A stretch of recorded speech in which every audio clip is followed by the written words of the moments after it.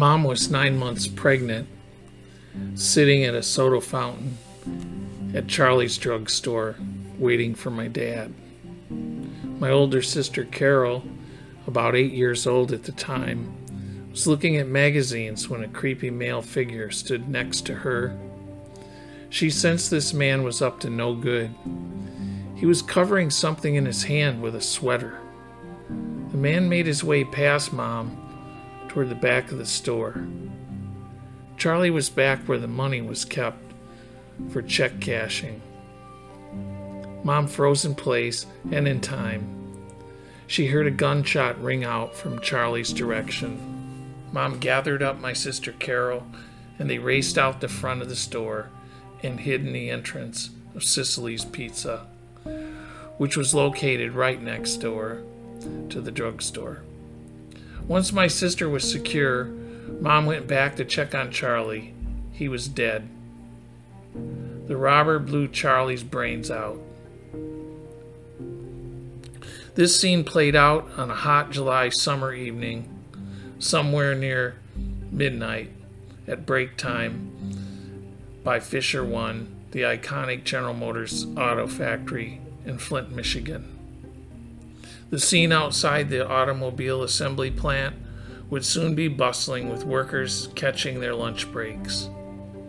Wives often met their husbands at break time, bringing their loved ones a warm meal or just a kiss to say hello.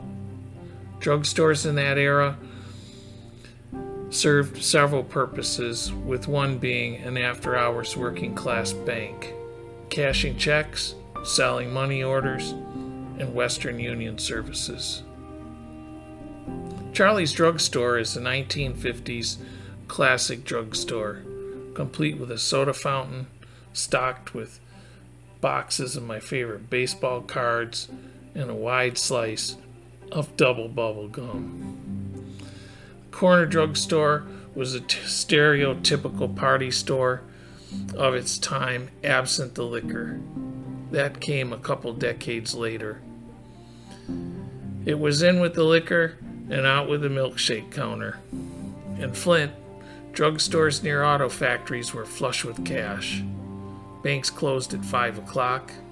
For people having living paycheck to paycheck, they must go on. The events leading up to the murder my mom watched was a blur to her. The gun-toting murderer quickly fled into the steamy July night. Mom, Carol, and I were very lucky our lives weren't snuffed out that hot July evening.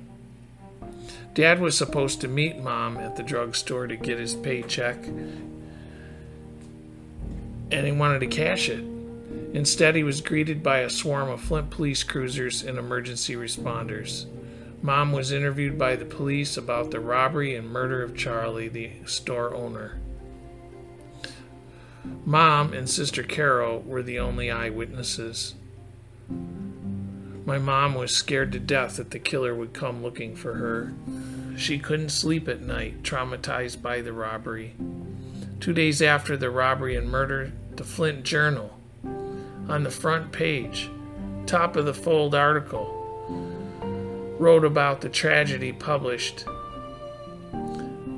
It wrote about this tragedy and then published my mom and my sister's names along with their address on Penn Road in the Dixieland subdivision. Dad used to always say, in life it's not who you know, it's not what you know, it's who you know. I guess he got that line in the Air Force. He needed to calm and comfort my mom some way. He called the city councilman. He asked if the city would install a streetlight at the corner of Penn and Browning Streets, right out in front of the house. The bright street light fully illuminated the street corner as well as the front yard of our simple Cape Cod-style home. The murder of Charlie remains unsolved to this day. I arrived healthy a short time later at Flint's McLaren Hospital. McLaren Hospital was has recently gone down in infamy as the site of the world's largest outbreak of Legionnaire's disease during the Flint water crisis. This is some argument between McLaren and the city of Flint about who is to blame. Between 2014 and 2015, the state of Michigan Public Health Department reports indicated that one source caused the Legionnaire's disease in Genesee County that sickened 90 people and killed 12. That source was McLaren Flint. Of course, like everything in Flint, McLaren Hospital disagreed with its government. As we could expect, Mom never got past that event in her life. There's a bit of serendipity where one's life comes to a violent end, with the future prosecuting attorney as its unborn witness. Welcome to Flint, Michigan.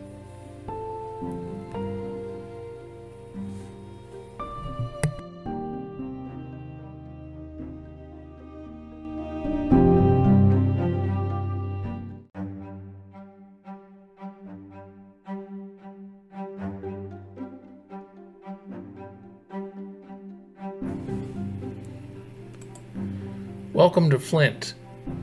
My hometown sure isn't the mythical Mayberry. Unlike Mayberry, Flint is a concrete jungle. It's one of the most crime-ridden cities in all of America. It has been a broken city for a long, long time. A deputy sheriff in Flint is more likely found chatting with a child molester or a murderer than Mayberry's Barney Fife, who spent his time talking with drunks and perhaps a littering suspect inside a county jail cell. Flint is the major leagues of crime fighting. As far as cities go, Flint is to crime what Green Bay is to the National Football League. For several decades, Flint was at the top or was in the top 10 of the nation's cities over 100,000 people. In many crime categories, it led. It has been a national leader in such crimes as homicide, sexual assault, arson. In Flint, infant mortality ranks near the top of not just American cities, but also in the entire world. It also has a high incidence of certain types of throat and lung cancers, with the suspected link being GM's chemical plating operations and factory air pollution. General Motors left Flint with a legacy of environmental degradation, which has required millions of dollars to remediate, and there is more to be done. In a town without a fully safe water supply, just so you get a better picture of my hometown today, it has one of the worst educated populations in America, tens of thousands of uneducated and unskilled people trapped in some of the most horrific poverty, and schools in arguably the greatest nation on earth. It has income levels near the bottom of American cities of any size. It has become a place where nearly all hope has vanished, a place where America has mostly forgotten. My hometown is at the epicenter of American carnage, largely the result of globalization and incompetent government. It was once a great American city. It has fallen completely off the radar screen. It is now a forgotten city with a poison water supply, eye-popping crime rates, and an economy trashed by the march of industrial and high-tech globalization. Not long ago, the city caught a serious break, losing so much population that it's not a city under 100,000 any longer. Because of that, the scorekeepers of crime kicked us out of the major leagues of crime cities. We no longer get all the analytics. It had nothing to do with the fact the city has fewer violent crimes. In fact, it could be seen as a place where crime is even worse because the population is smaller with the exact same crime problems. It is one of the top cities in the country for one-way U-Haul business, one way out of town. According to the Flint Area Chamber of Commerce, in the past 10 years, since the Great Recession of 2018, the Flint area has hemorrhaged another 17,000 jobs. Its youth unemployment rate's the highest in all communities in southeast Michigan, and that includes Detroit. Cynically, the people of Flint don't need the FBI or the Detroit News to tell them that Flint is not a very safe place to live. You can measure the safety of most places like Flint by how many people take a drive around town packing guns after dark. If you are brave and stupid enough, you could take a spin about Flint at night. You may be disappointed to find that besides yourself, there are just a few other suspicious-looking cars on the road. Cars with gangsters driving slumped in the driver's seat, bong rapping blaring out the windows, rattling your teeth. It might seem that this is a gangster paradise. Believe me when I say, you are really not in paradise. You are in a living hell. Before long, you might be walking home without your car and without your wallet. You and your soccer mom's Chevrolet Tahoe are going to look reality right in the face. Another thing that's really nuts about Flint crime rankings is their accompanying publicity. The city fathers and some mothers view the publicity as the cause and not the effect of the high crime rate. By analogy, say you are selling your house in Flint, you don't advertise buying a really nice house in a shitty place. No one, not even Zillow, advertises your census tract crime statistics along with the dimensions of your house.